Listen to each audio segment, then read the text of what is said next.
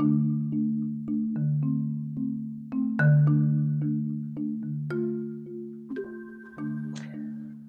and welcome to Music Speaks. This podcast dedicates itself to how music impacts people's lives.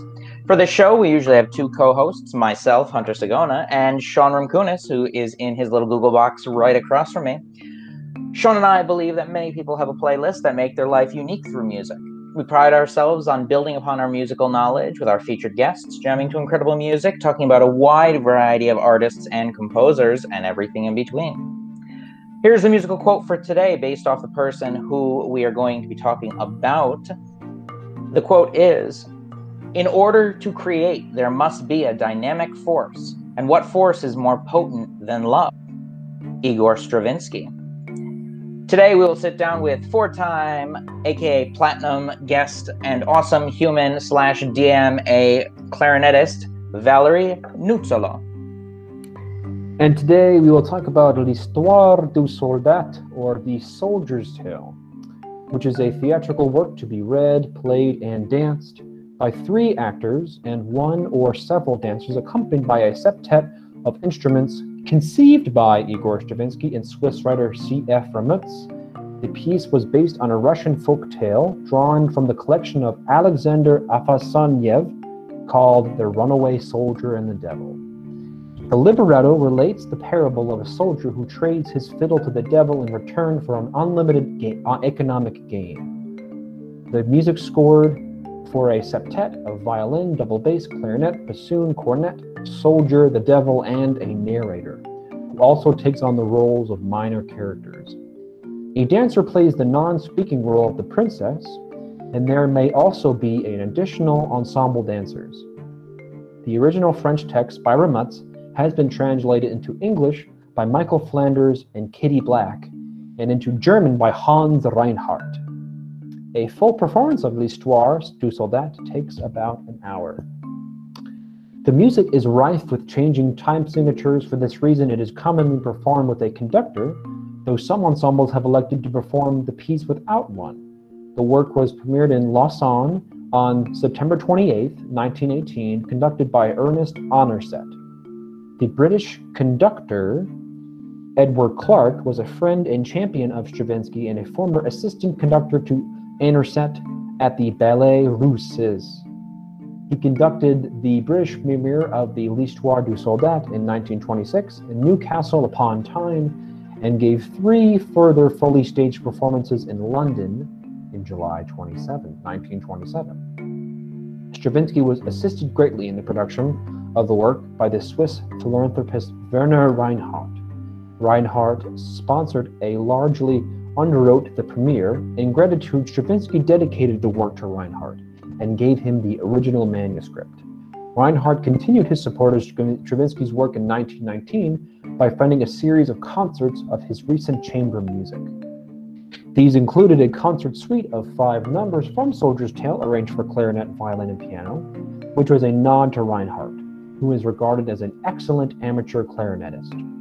The suite was performed on November 8, 1919 in Lausanne, long before the better-known suite for the 7 original performers became known.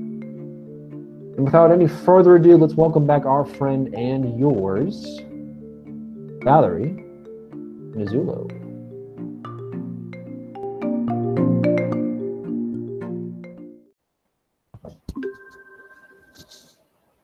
Hello, everybody. I'm Val. I am not the host, but since it's my 4th time back, they're letting me pretend I am and open this up for you today. So before we get going talking about Soldier's Tale, if you'd like to support this podcast, please go to anchor.com and search Music Speaks Podcast to find ways to reach us, and you will find our social media and other ways that you can contribute. So now that we did that, I hope I did well opening it. Let's talk about the Soldier's Tale a little bit. Sean and I both performed this piece when we were in our master's at Ithaca College, but we performed it with different ensembles. And actually, Sean, I don't know if you know this, but I performed it with different text. I performed it with Kurt Vonnegut's text. Okay. So that was interesting. It's a much darker story than the original story is.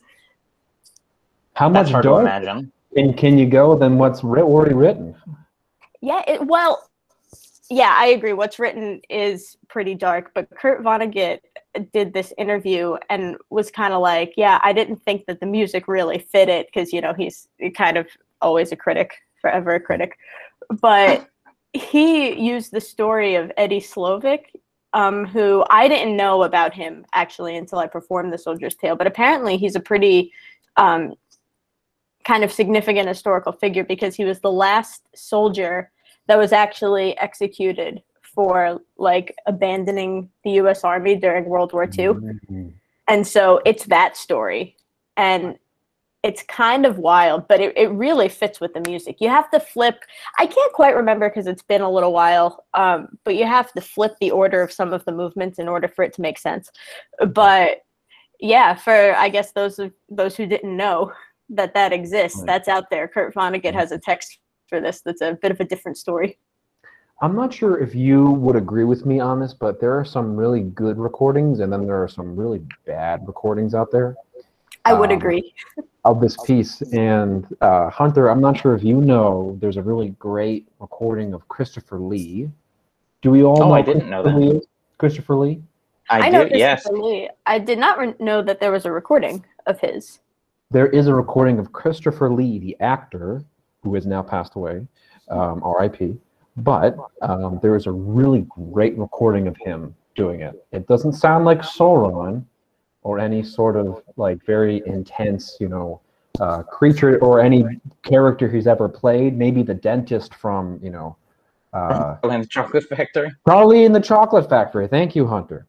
He's also the great Saruman the White. That's right. I think that those roles in my mind, those really play into the way he sounds as the narrator. But I have to say, when I'm looking at the first movement, I love this opening because I feel like it describes the character of the soldier so well. Mm-hmm.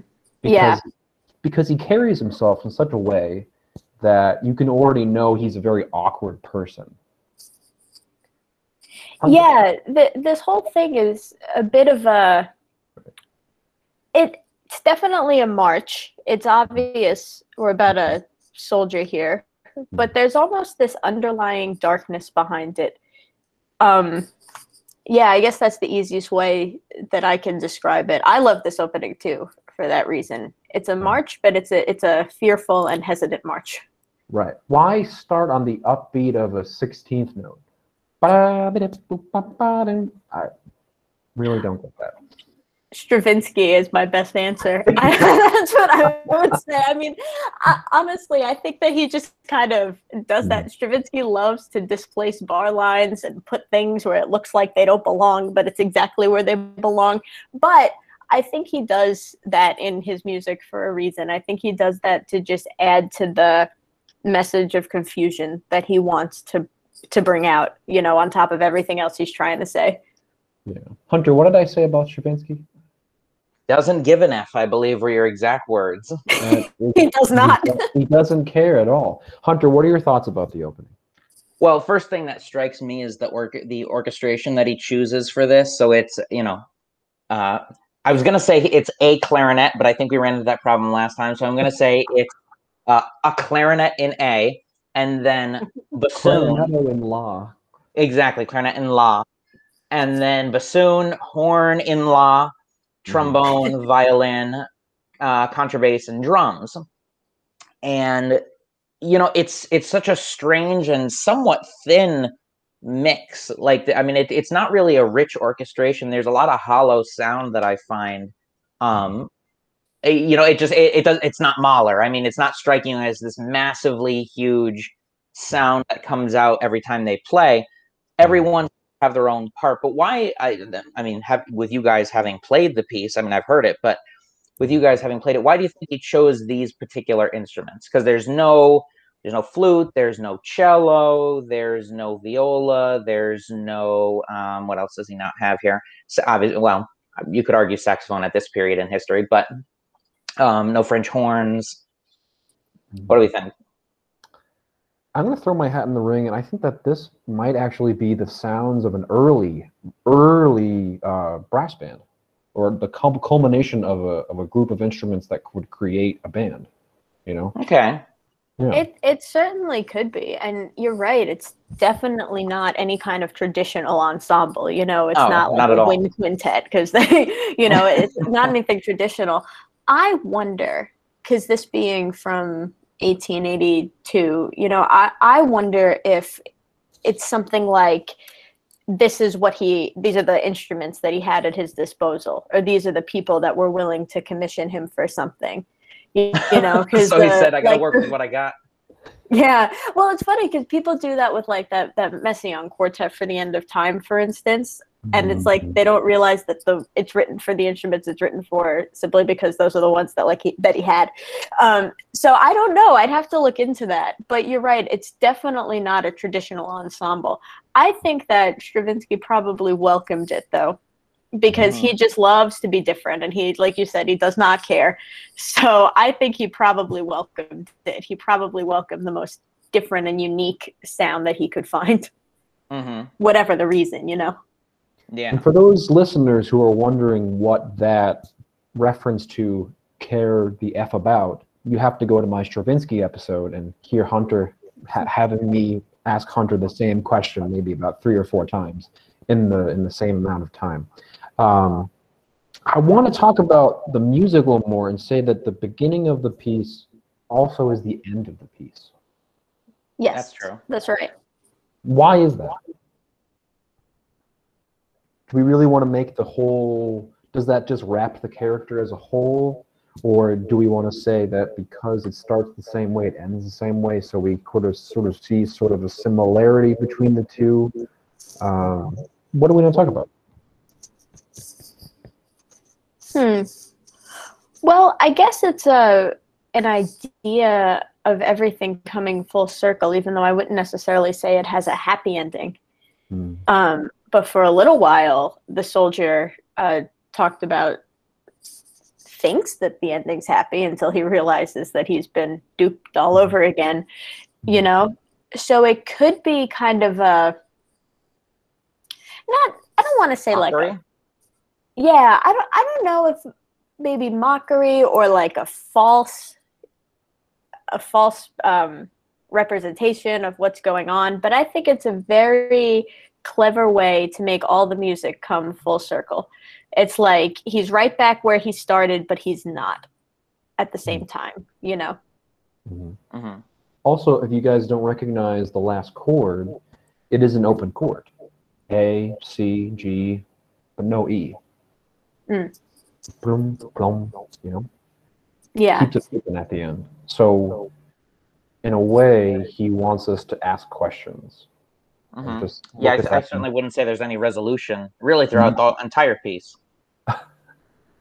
Yeah, I don't think there is any resolution, which is certainly, you know, it goes with the story. There's really never a resolution to anything. It seems like the more he digs, the harder life gets for him. Yeah. And I wrote down in big words, there is just so much to love about this movement because it goes from big chamber music moments to small chamber music moments. You know? Yes. Yeah. Especially right in the middle, in the thick of all those crazy bing bing bing bing bing bing bing bing bing bing bing bing bing bing bing bing. It is what do we want to make sense of that, guys? Do you want to talk about that a little more, that middle section? Is that starting at 10? Ooh, starting at 10. Rehearsal 10, that is correct. Yeah. What do we think about that? Well, as a clarinetist, and I'm sure Valerie will agree, that's just She does, stupid. whatever you're going to say. Yeah, she does agree. It's just stupid. Anything over the D in that register, more than 2 bars in a row, it shouldn't exist. Give it to the flutes. And if the flute's not in it, put the flute in it. If the flute's not in it, put the flute in it. That's what. Give me an E flat clarinet. But yeah, that I think it's like there's so much angst at rehearsal 10, and I realize that the listeners aren't looking at the score, but this sounds way simpler than it looks. Yeah, congrats if you are, exactly. But this sounds way simpler than it looks. If you just listen to it and you don't look at this whole mess that is the score, you're like, oh, okay, I can hum along to this. This is a pretty memorable melody. I can even clap along. But then you look at the score, you're like, hold on, because everything is just so displaced all the time. And I think that's on purpose. I think that's on purpose to show all the conflict that this character of the soldier is going through, being tempted by the devil and giving in and learning his lesson and all that. But yeah, the registers that the instruments are written in, I think just add to the climax of the whole thing. He clearly didn't play clarinet. He clearly didn't, yes. Also, we talked about that once before. What? It took me like weeks to figure out fingerings for that. Oh, yeah. When I was performing, it took me a very long time. Because you're like, how many lines is that? Yeah. Yeah, counting my liquor line. Can we talk a little bit about the spoken word too? A little bit? The affect of why someone's not singing, but the affect of reading rhythmic words. Well, I think it just... Go ahead. I was going to say, I think it just adds to the intensity. There's something about speaking it that makes it a lot more serious than when you're singing it. And of course, there's a way to sing very seriously, but like, I almost feel like this would turn into an opera because you've got the tragic, you've got all the formula, you've got the tragic story, the singers, and the theater.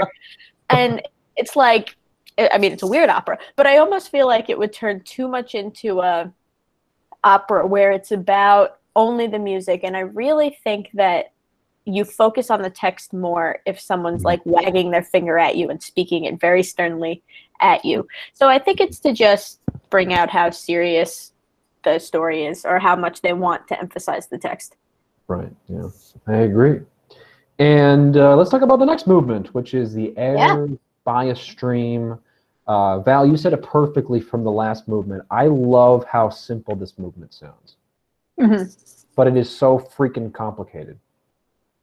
Yeah, this thing could have been in 2/4 for most of the time. But it's not. And of course not. Why should it be? Why should it be?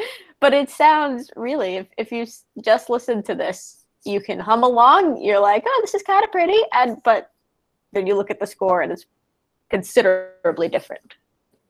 And maybe the reason why I think it's simple is that the bass never changes, ever. Boom, boom, boom, boom, boom, boom, boom, boom. Right? Those 4 pitches pretty much the whole time. Maybe a little bit of exaggeration on different notes, but those pretty much stay the same throughout most of this piece. What are your thoughts on that versus what the violin actually has to do?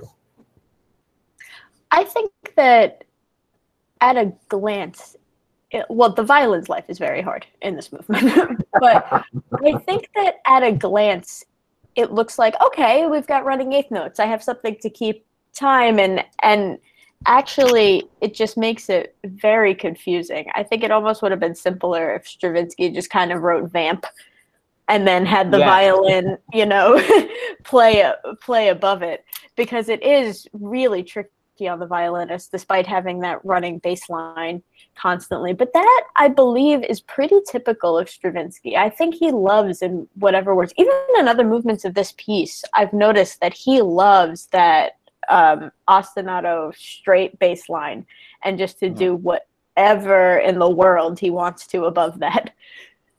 So I think that's definitely a signature of his. Yeah. And I also love... Oh, sorry, go ahead. No, go. Oh, no, all I was going to say was, you mentioned, the ostinato pattern.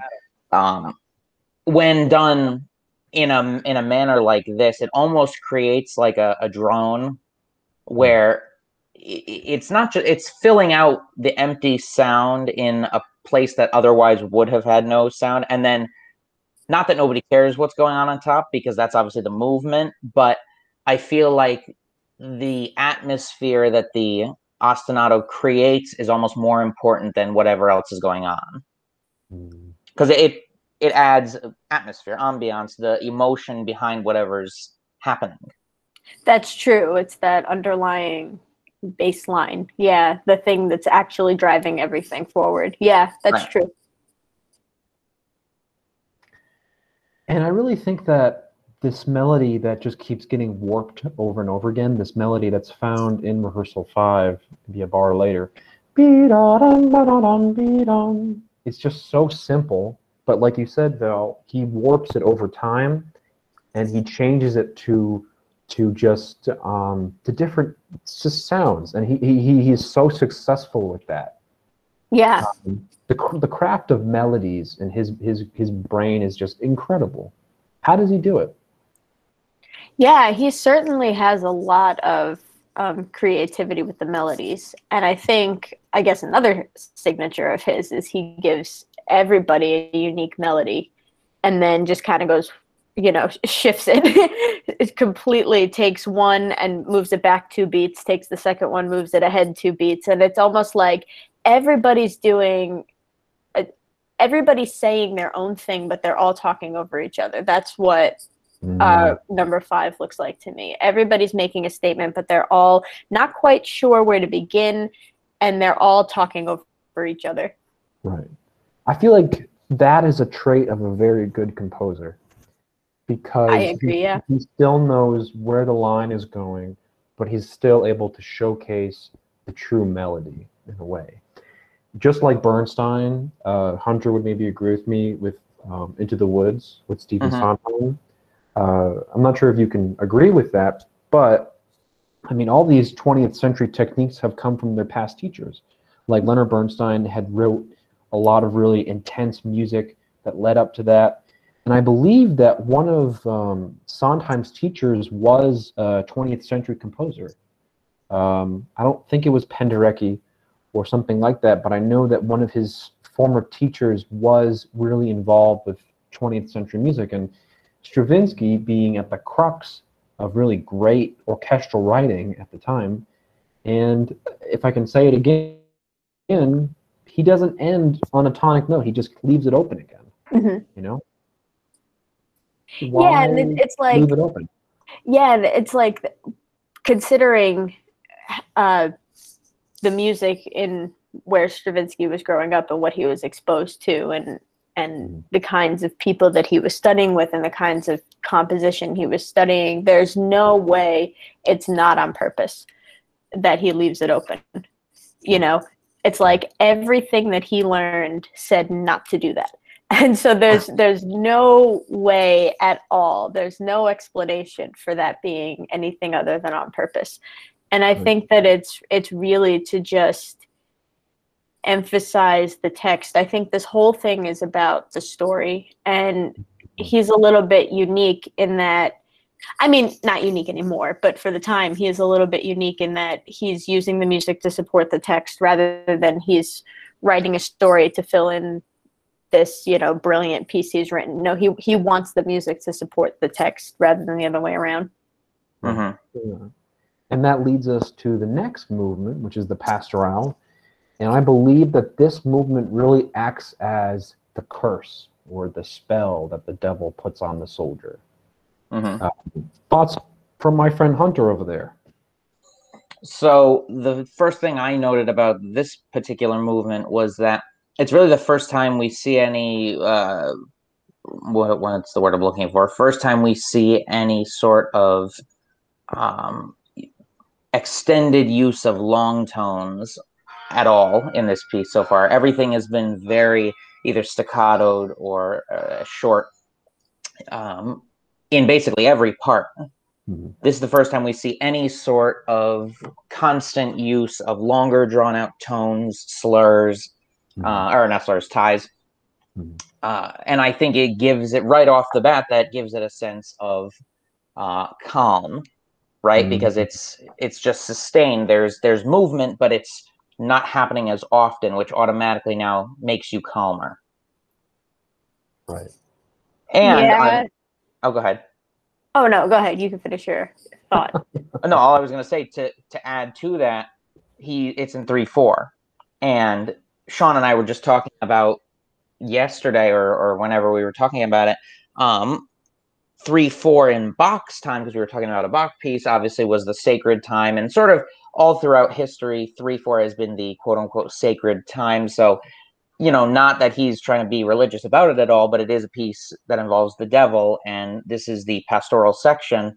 Therefore, it could be some sort of allusion back to the holy aspect. I would definitely think it is.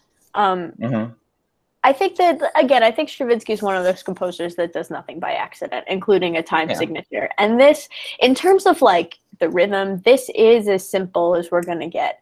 And in terms of the ensemble and all that, this is as simple as we're going to get. But if you look at like the harmonies and the melodies chosen and everything, there's kind of an underlying, it's very calm, but it's a questioning kind of calm. I wouldn't call it relaxing. I wouldn't call it relaxing, but it's like the devil is convincing him in this moment that take it's a book, right? It's like, take this book of knowledge or whatever it was. It's like, take this book and it'll benefit you. And it seems like a really good idea, but there's that little voice in the back of the soldier's head saying, and I think that's what the notes are. And then everything else is, the devil saying, here, this is a great idea. Yeah, it's like the lullaby putting him into a trance. Yes. Exactly. You nailed it, Hunter.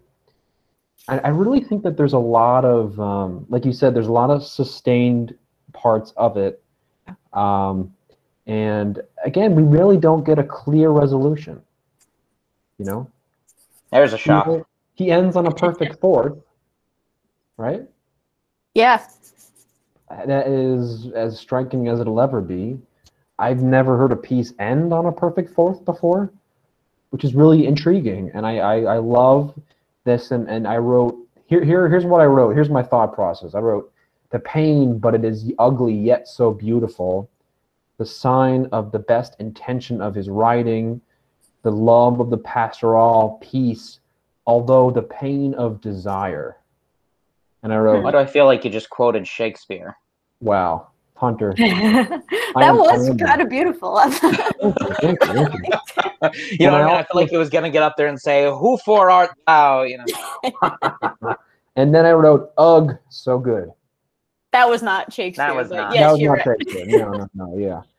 And if I can get back to that idea of desire, and because in this movement, the soldier is giving up something he wants to enjoy life's sweet pleasures, He doesn't know it yet, but he's gonna die. Sorry, spoiler. Spoiler alert. After you've said it.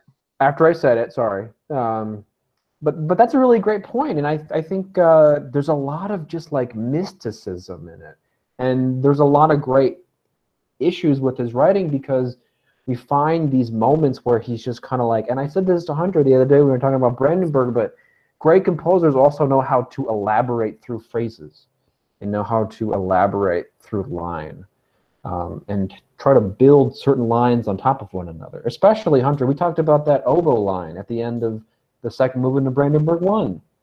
I'm not sure if you can recognize that, Val, but there's this awesome line in that moment that just kind of just sheds light on this like huge C-sharp diminished chord. And in that same vein, let's look at another chord that I'm like, ugh! One of my favorite moments in this is kind of right at the end, where like it gets really, really, really close to one another. The clarinet and the bassoon are sort of playing in really close proximity of another, and then they just end.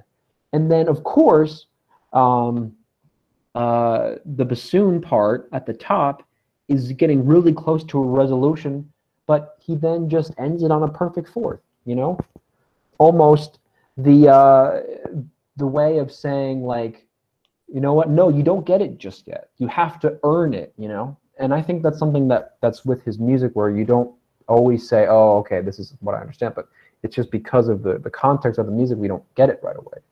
So, ugh, oh my goodness, great. I definitely agree with that. And I was saying to Hunter, like, I am going to be the biggest nerd in this podcast because it is so good and it's so ugly. But and we even talked about that when we talked about this, Hunter, and the other podcast about how ugly doesn't always mean not beautiful. There are beautiful moments in ugliness that we might not appreciate, you know? Oh, Even though yeah. technically, isn't ugly the absence of beauty? Technically. But I'll even take it a step further here and say that it's so clearly, yes, it's ugly, but it's so clearly supposed to be. And it's very reflective on, if you make a deal with the devil, it's always going to go south, whether it's the real devil and you believe in him, or whether it's like you're watching any movie about the main character who makes a deal with the devil. It seems to never work for anybody. So, right. And I think this music just does a brilliant job of bringing that out. Right. I believe that entirely. Although we get something completely different in the next movement, which is the Royal March. I wrote in huge quotes, so fun, with an exclamation point. And the writing for the trumpet is awesome in this section. I love it because... Yeah, the trumpet one, I remember. It's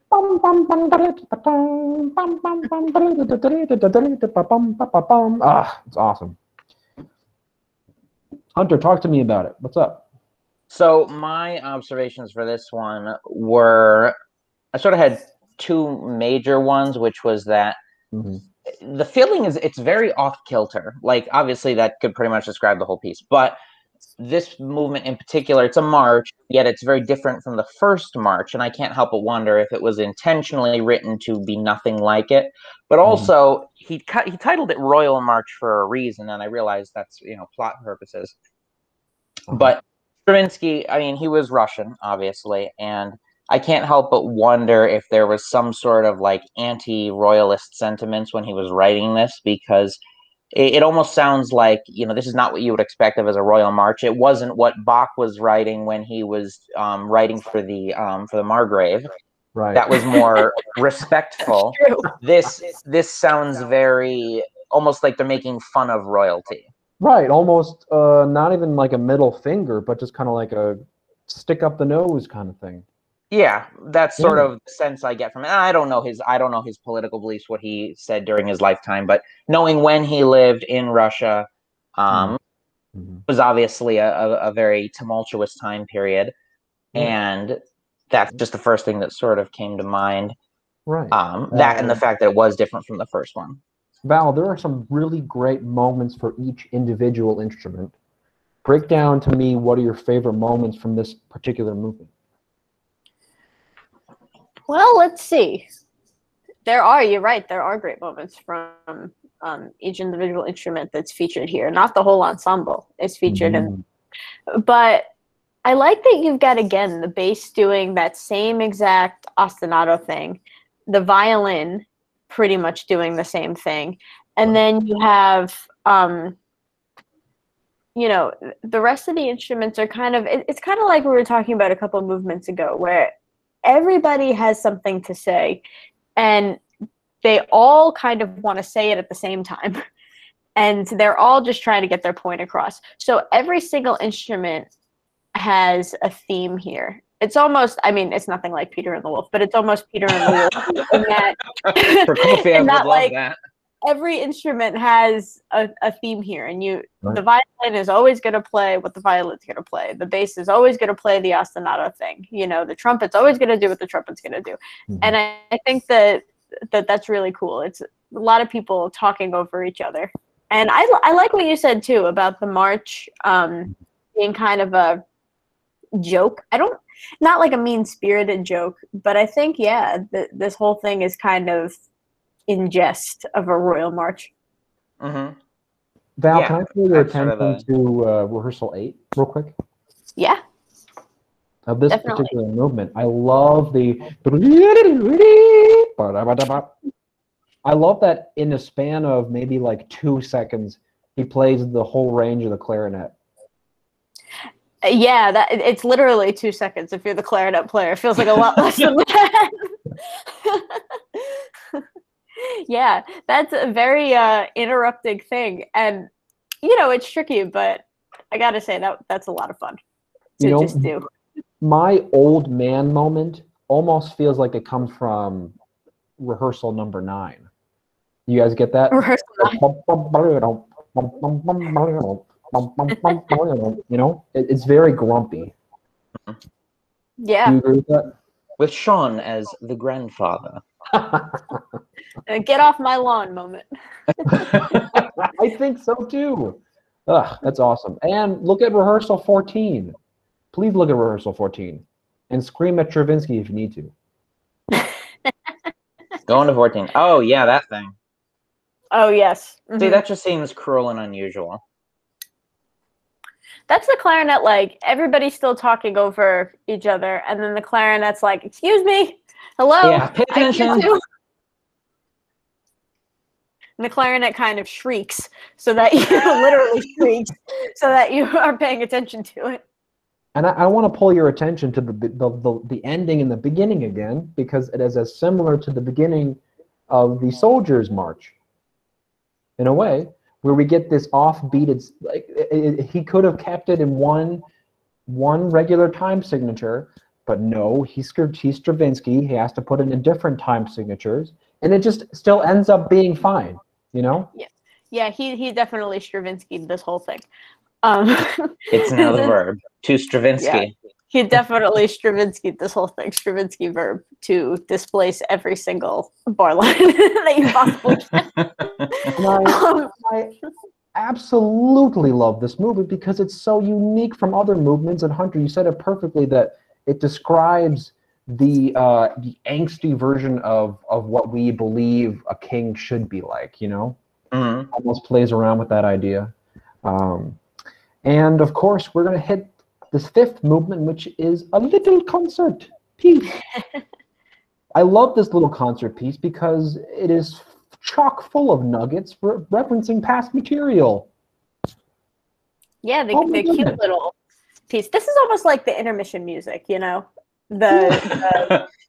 previously on Soldier's Tale, kind of. That's what I always think of for this.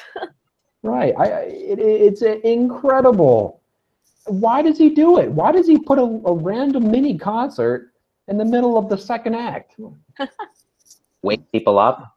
To wake people up. Thank you, Hunter. Thank you. You're welcome. Your thoughts, guys. I've talked too much during this first half. Tell me what you think. Maybe to emphasize the ending, because like you said, this is a whole lot of little nuggets of what stuff we've already heard before, and so maybe it's like, brings us to a point, like brings us to a cliffhanger, and then rather than it kind of answering the questions and wrapping the thing up, he's going to build more tension by doing a quick synopsis before we have the ending. Right. So I think that's mainly the purpose of this. And, not related to, but I think that's why they chose to go with this as well, the way he wrote it. Hunter, your thoughts? I think we should resurrect him and ask him. That sounds impossible, Hunter.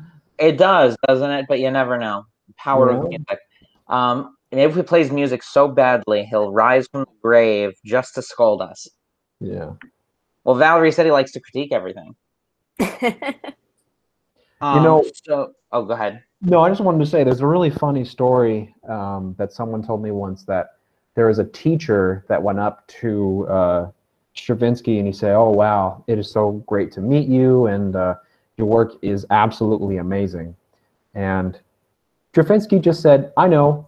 He just walked away. Humble as all composers. That is absolutely correct. That sounds absolutely correct. This one doesn't really have a lot of context, but we do get a lot of different sort of themes coming back in and out, and you have to go check it out yourself because it is one to check out. Hunter, Really cute. It's really cute. I think it just fits right. I think it just fits perfectly into a nice box. And speaking of boxes, Hunter, in that box over there, I need you to get your money's worth today, and I think I need you to read our handles. Yes. Let us go read the handles as opposed to reading the Stravinskys.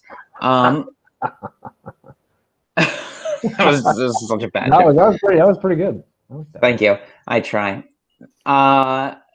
This is what happens when you work with kids all day. Their humor starts to rub off on you. All right, so before we take a quick break, we'd like you to know that our handles on social media, should you be so inclined to follow us, are on Twitter at MusicSpeaks_pod, on Instagram, MusicSpeaks_podcast, Facebook, Music Speaks Podcast, TikTok at MusicSpeaks_podcast, and on YouTube, Music Speaks Podcast. So those. Go check out if you are tech savvy, and if you're not, you can go and fumble your way through and try and find it like I would do. And we will be right back with the rest of Soldier's Tale and Val. And a word from our sponsor, Anchor. Yes. All right, we'll be right back.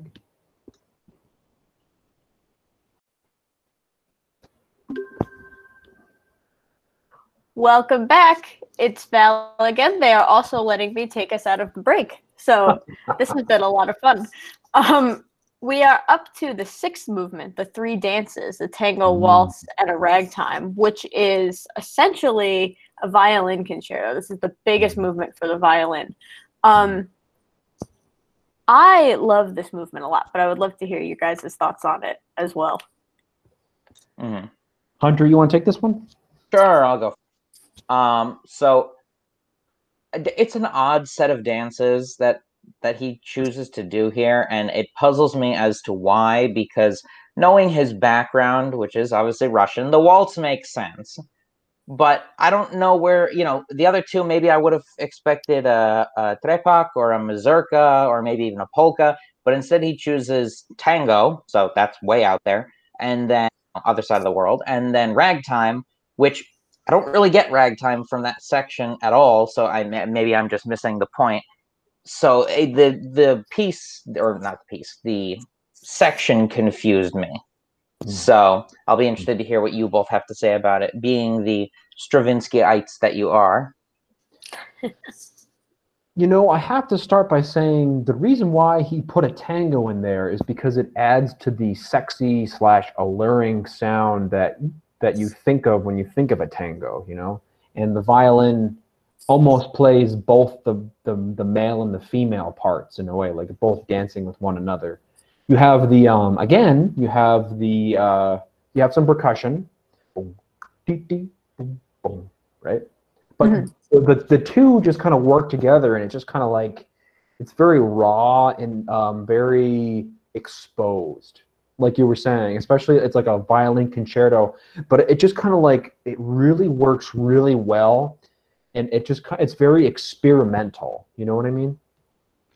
Yeah, I would think so too. And I would wonder, or I have wondered, if this is by design, like because of the plot. So the tango, like you said, it's very sexy, it's very alluring, it's very it wants to draw you in, much like the devil was trying to convince the soldier that this was a very good idea, to make a deal with him and to give up his heart's desires was a very good idea. And I think that a tango is a pretty good musical tool to bring that across, because it is something that is really meant to kind of captivate all of your attention. And then we go into a waltz, which is the actual dance with the devil, the actual process of the soldier kind of taking the deal. And it's fine. Everything's going great. And then we get to a ragtime, where the whole point is the beat's all over the place of a ragtime. And I think that's kind of his, wait a minute, what have I done part. And so I have often wondered, I don't know for sure, but I have often wondered when listening to this and when I performed it, if the order of these three dances is on purpose because of that. Or maybe that is how I hear it. I mean, it definitely makes sense from a plot standpoint. But I obviously, like you said, you don't know exactly what he was thinking, but it sounds right to me. Yeah, and I guess that's the thing is we don't know exactly what he was thinking. As far as I know, there's no information to confirm that. But I guess what it means to me and how I would take it is that makes the most sense in my mind. Where the tango is the devil luring him in, the waltz is the agreement, and the ragtime is the what have I done? Mm-hmm. Something else that struck me about the waltz. Oh, sorry. Oh no, go ahead. I was finished. I couldn't. It was like lagging. Oh. So much. What's weird is that a waltz is obviously usually heavily on one, but his waltz seems to be a lot of emphasis on 2 and 3, so it still gives you that waltz feeling. You imply the one, but a lot of times looking at it, you rest on one. I'm trying to look at the score here, where the waltz section is. But it just seems to me like it's a little bit off kilter. You're not your traditional waltz. Not that anything he does is traditional. So yeah, at this point, I kind of expect nothing less. A waltz with the emphasis on the weak beat is exactly what I would expect from Stravinsky writing a waltz. Yeah. Mm-hmm. Yeah. So that's just something that struck me. Sean? I love the evolution of dance too. So we go from primal to societal to maybe even the future in a way. So we're almost seeing the passage of time between all these different kinds of dances. And Hunter, I know you're right about not really seeing the ragtime. It really isn't there, but it's more about the rhythmic integrity that makes it a ragtime. You know? So in my mind, when I see these 3 dances laid out, it just looks like there's a sort of a passage of time from early to middle to future in a way that we're looking towards the future. And those terms, tango, very rudimentary, and it could have been a dance that people learned from animals, mm-hmm. very, very primal. The sense of a waltz, very high-class society. When we think of waltzes, we think of Strauss Jr., and we think about the Danube waltz. And then, but this particular waltz doesn't have those sort of intricacies. It has, it has those very, like, one of my favorite moments in this waltz is when the violin goes, and it's almost like there's moments where you can hear it sound like a waltz, but then you hear it sound like Stravinsky, where he wrote a waltz and then he's like, I'm going to do this instead. And it goes, I think that's the best way to put it. Right. Yeah. And then he gets back to the ragtime, and it's just really funky and really fast and kind of ferocious, But then, here's another question. Does he leave it open at the end, or does he leave it, is there a clear ending? Nothing of his seems like a clear ending to me. That's great. I wouldn't say that it is a clear ending. I wouldn't say that, I don't know, even right down to the story in this piece, I wouldn't say that there's a very clear ending. And even with the dances, I wouldn't say that any of the 3 of them have a clear ending. I think they are all rather open. Right. Just look at the last line. Right.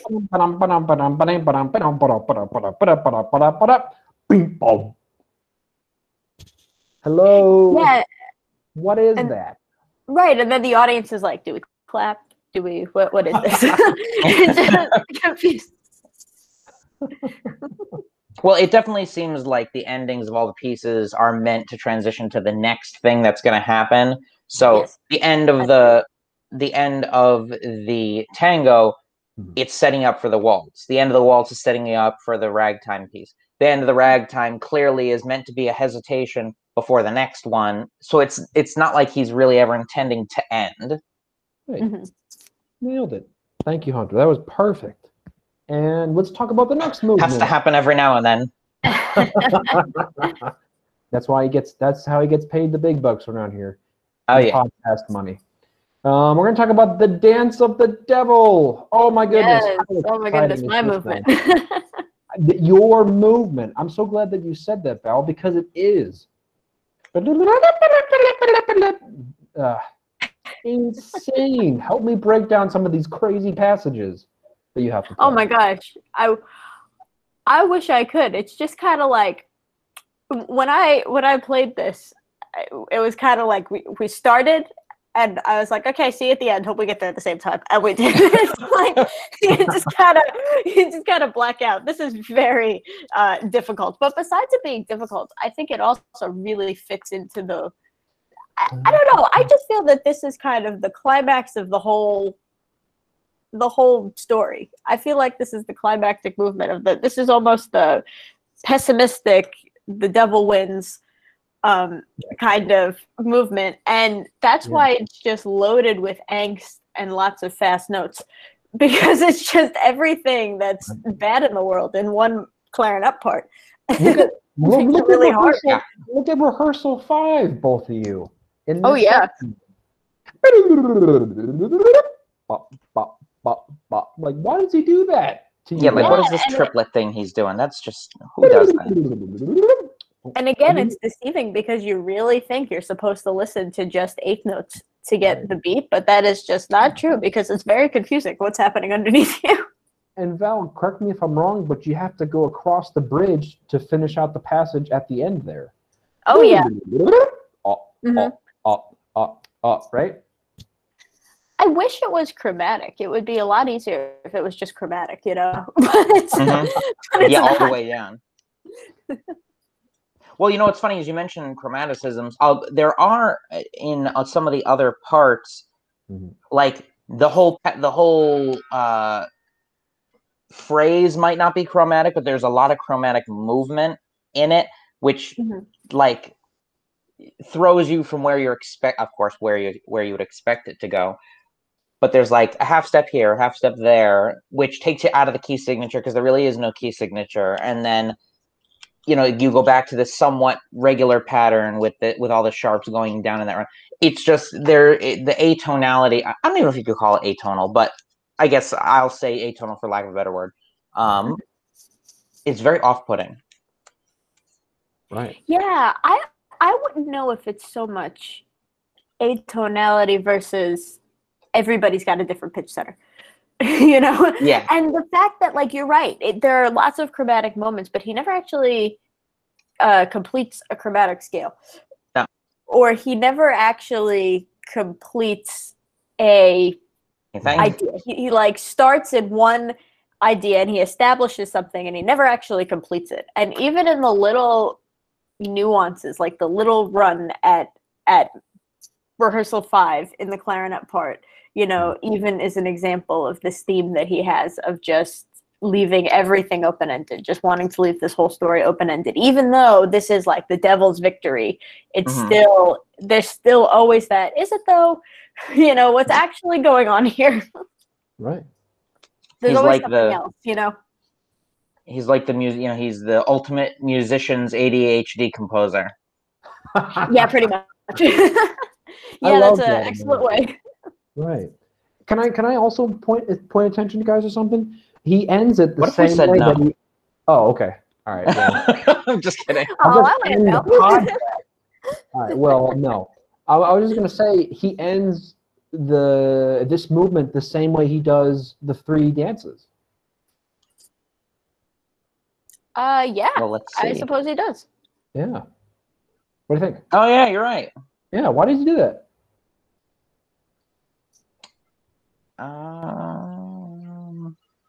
Looking toward the future.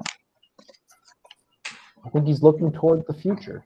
Yeah, again, it's that. Yeah, you mean because it's open? It's not finite.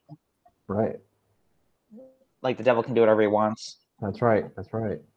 Let's go check out some chorales. Let's check out the grand chorale. Of course, we have the petite chorale. Then we have one of my favorite movements, the devil song. Yep. So freaking amazing. We could talk about that forever. But let's get to the grand chorale. What do we think about the grand chorale, folks? I always thought that it was really funny that this came right after the intensity and fever dream that is the devil's dance. You know, I always thought that it's funny that it's like we do all that. It's almost like Stravinsky is giving the musicians a chance to go, okay, breathe. Collect yourself. collect yourself, and we're fine. I mean, I know that's probably not the case. I don't think Stravinsky was particular about things like that, but I don't know. The notes in the score say say embarrassment, and it's slow, and I wonder if this is just the whole coming down from the high of the climax. The devil's dances, the devil wins, and everybody knows it, including the soldier. And now it's like the corral to me is the regret about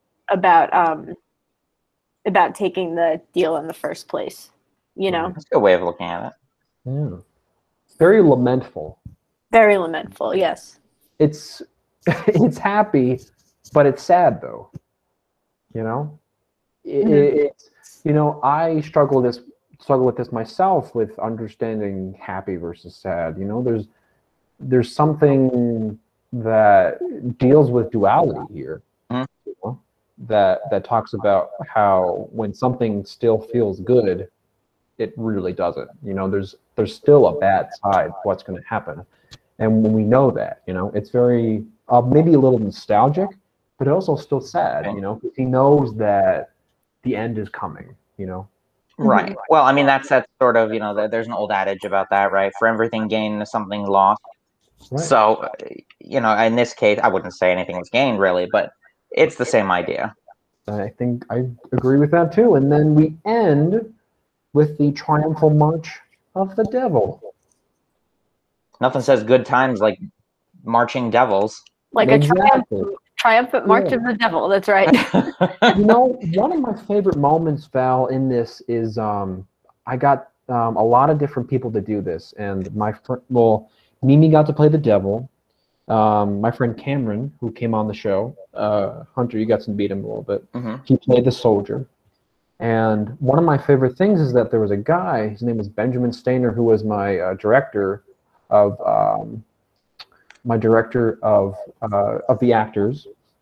And the last scene is that everything just turned red, and Mimi came out of these doors in Nab, and everything was red. And she gestured to Cam and said, "Come with me." And that's the way the show ended. That's cool. Yeah. That's pretty intense. I wanted to ask you both, because this movement is penultimate. You know, do we get a definite end at this movement, or do we not? Well, it's interesting, because if you read like the story without the music, it kind of establishes that the devil wins. But then the music is what adds this element of, does he though? Because it's like, I think that this is setting up the soldier for the fact that, he's just always going to have this experience as part of him. And he's always going to have, I guess, the devil, whatever that means. Maybe it's the actual devil, or maybe it's like just the memory. He's always going to have that as a part of him. And that could be like the open-endedness that the music provides. That could be what kind of open-ended, because it's like his life is never going to be the same. But does that declare the devil the winner? Well, I suppose we don't know, because we don't really know anything about what his new life is going to be. Right. Yeah. Which I guess in that regard goes with what Sean was saying and what I had said before, which is something gained, something lost. He might have lost to the devil, and if we don't know what his life is going to bring, will this experience help him in some way, not make the same decisions? Yeah, or is it about to get a lot worse? Like, it doesn't necessarily have to be an optimistic open end. It could be a pessimistic open end. I think it's meant to be just that, a very open ending, and we truly just don't know. We truly just don't know what's next. Ambiguity is a great start to understanding the universe as a whole. Asking questions and discovering new things about the universe is definitely something that we can take away from this work. you and I have been very lucky to play this. Yeah, and very I much. love the fact that I was able to tell you about it, and you were like, "Oh, I got to do it too," and I was like, "Well, this experience has changed me so much because I have never had to work with actors before. I hadn't had to work with a staging director before. I hadn't worked with, a full ensemble in this capacity before. It is incredible. The writing is incredible for this. And if I can sort of go off one tangent, the theme of this, I believe, is about shell shock. Okay, yeah. I think that's what it's supposed to be about. Yeah. I think so too. And when Stravinsky came out with this, he was heavily criticized for this work. But Hunter, what do I like to say about Stravinsky? He doesn't give an F. That's right. He doesn't give a fuck. That's right. And he just really doesn't care. He gave his opinions about war.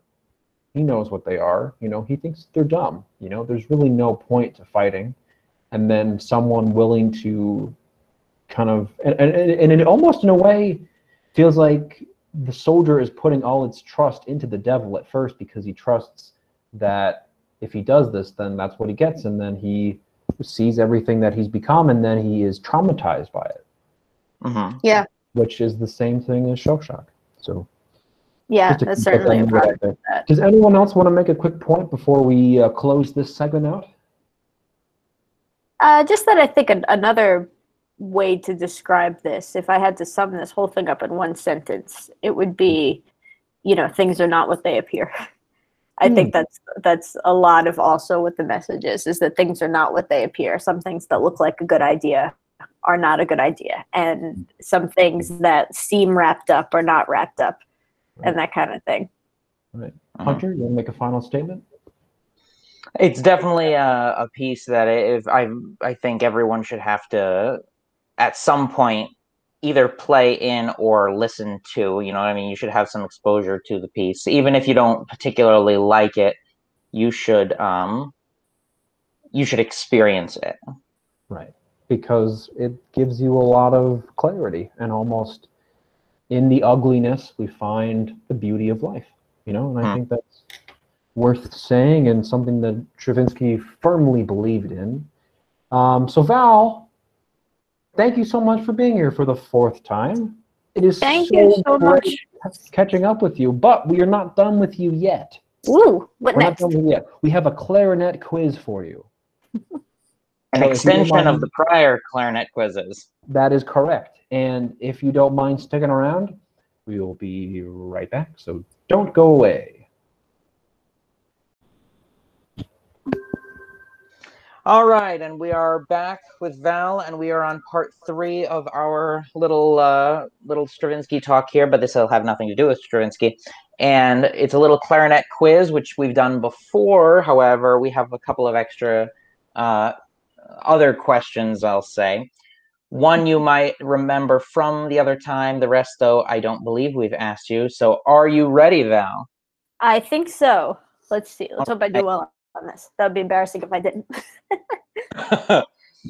All right. So, question number 1 is, what do you call the piece that keeps the reed on the mouthpiece? The ligature. Very nice. Congratulations, you got the first one. Phew. All right. And actually, because of the lag, what I heard was the ligature. I'm second guessing myself. Exactly. I was like, she was thinking about it. All right. The clarinet consists of 3 registers. And what do they call those registers? We have the chalumeau register in the lowest register. And then we have the clarion and the altissimo. Bravissima. Very nice. I feel like people always forget that first one. I feel like no one knows that one, but, I'm pretty sure I say it wrong, but that's just kind of how I've been. And I don't know another way to say it. I mean, just looking at it, it looks like chalumeau. Yeah, it does. It sounds like right. I couldn't tell you, though. I don't speak French, so I'm not sure. I could have Gabby, my sister, she took French in high school. She could throw something at me if I'm saying it wrong. All right. Numero tre. What does it mean when clarinetists say they are going over the break? It means they are going from a B flat, which just requires two fingers, the little A key and the register key, to throwing all of their fingers down to hitting a B natural. It is a very difficult thing for students and adults sometimes to achieve. If you're playing, that passage in Stravinsky where you have to, it was that massive rundown. Yep, definitely. Very good. All right, you're 3 for 3. Number 4. This is more of a, not theory, but theoretical question. If you have to play a clarion register E flat, my bad. I wrote the question and still read it wrong. If you have to play a clarion register E flat, which C should you use if you have to go from E flat to C? Oh, I see. Yeah, you play your C on the left hand and your E flat on the right hand, unless you have one of those fancy clarinets with an extra E flat key. But honestly, even if I had one of those, I can't reach it. So I would play the left hand C to prepare for that. Don't Very like sliding nice. if I don't have to. Yeah, exactly. Right. So for those who don't know, clarinet does a lot of left-right alternating. And if you have a normal clarinet like most of us, you can only play E flat one way, and therefore you must play, or not must, I suppose you don't have to. You should play the left side C key. Very good. And last but not least, who invented the clarinet, or who is the recognized inventor of the clarinet as we know it?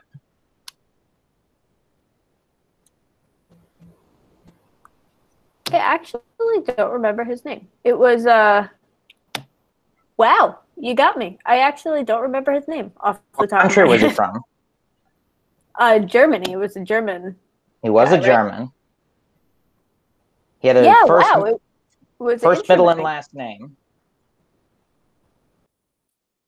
Oh my gosh, Hunter, I'm actually drawing a blank. His name is like the most German-sounding name ever. It is. He's an instrument maker, right? Mm-hmm. Would you like his initials? I would love his initials. JCD.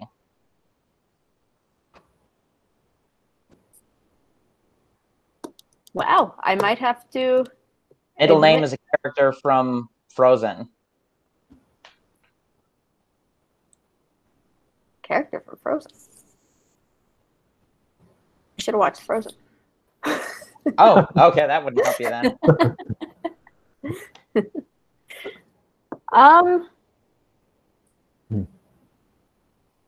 Yeah, I can tell you every clarinetist that brought their instruments to him, but I am not thinking of his name right now.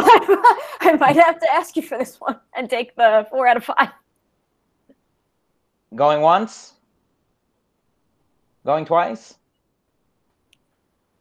Give up? I think I give up. Yeah? His name was Johann Christoph Denner. That's right. Yeah, it sure was. Yep, Johann Christoph Denner. Although I'm curious, I don't know the people who brought their instruments to him. Oh, well, it's just like anybody who wanted an extra key on their clarinet brought it to Denner, and Denner was like, all right, let's figure out where we could put that, and then drilled some holes. Sure, we'll just mold new keys on. I had a flashback, though. I haven't thought about Denner since my oral exam in my master's. Yeah, I mean, I'll be honest. I think I heard his name once, and then I hadn't go look it up before, so I wouldn't feel bad because I didn't remember. Yeah, it's just kind of when it was being invented. Everybody who wanted an extra key asked him for an extra key, and he was like, okay, sure. Interesting. I wonder what keys were missing. Yeah, it was just an instrument maker at the right place at the right time. Yeah, exactly. Sometimes that's all it takes, right? For inventors, right place, right time, and you got gold. All right. Well, Val, thank you so much. You did very well, and it was a very enjoyable time talking about Soldier's Tale with you and Sean. And I thank you for being on, our platinum member that you are.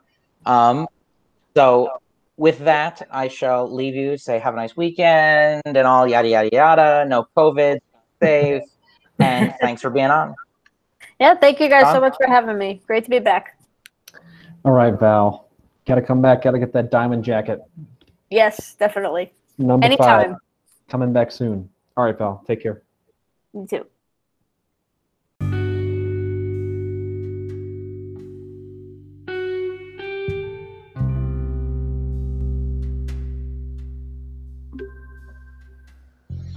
Thank you very much, Stravinsky, for your genius composition and the legacy that you have left on music. I am Hunter Sagona. And I am Sean Ramkunis. And as we like to say, KLTWYL. Keep listening to what you love. And see you next time.